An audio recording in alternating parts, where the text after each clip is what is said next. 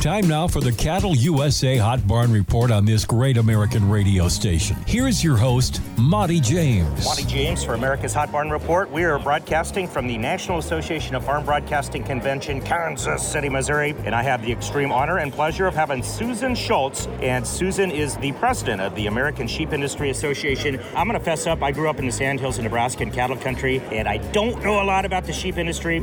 But I'll tell you what, we have a lot of listeners and producers out there that do, especially in western South Dakota, and as you know, in Minnesota. What's shaking in the sheep biz? Oh my gosh, we are so optimistic. It just is beyond. Consumption of lamb is up, and I think it's because people stayed home during the pandemic and they learned to cook lamb again, so there's been a resurgence. Monty, we only produce 50% of the lamb that is consumed in the United States. Whoa. So we are unique among production agriculture systems that we do not produce enough lamb.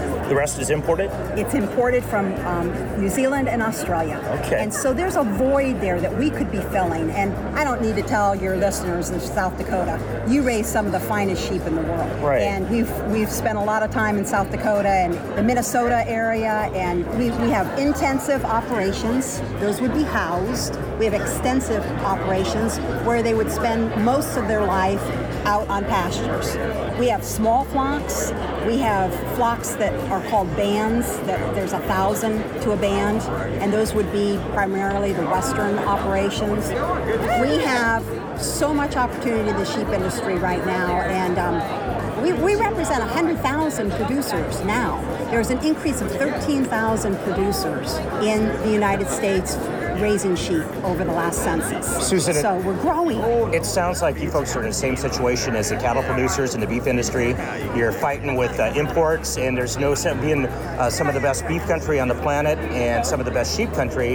It doesn't make sense to pull stuff in from New Zealand, Australia, or Brazil in the beef industry. How do we stop that from happening? Unlike the beef industry, we don't raise enough. I'm sorry, but they have to fill our void program to get people to raise more sheep. And they're so complementary to cattle.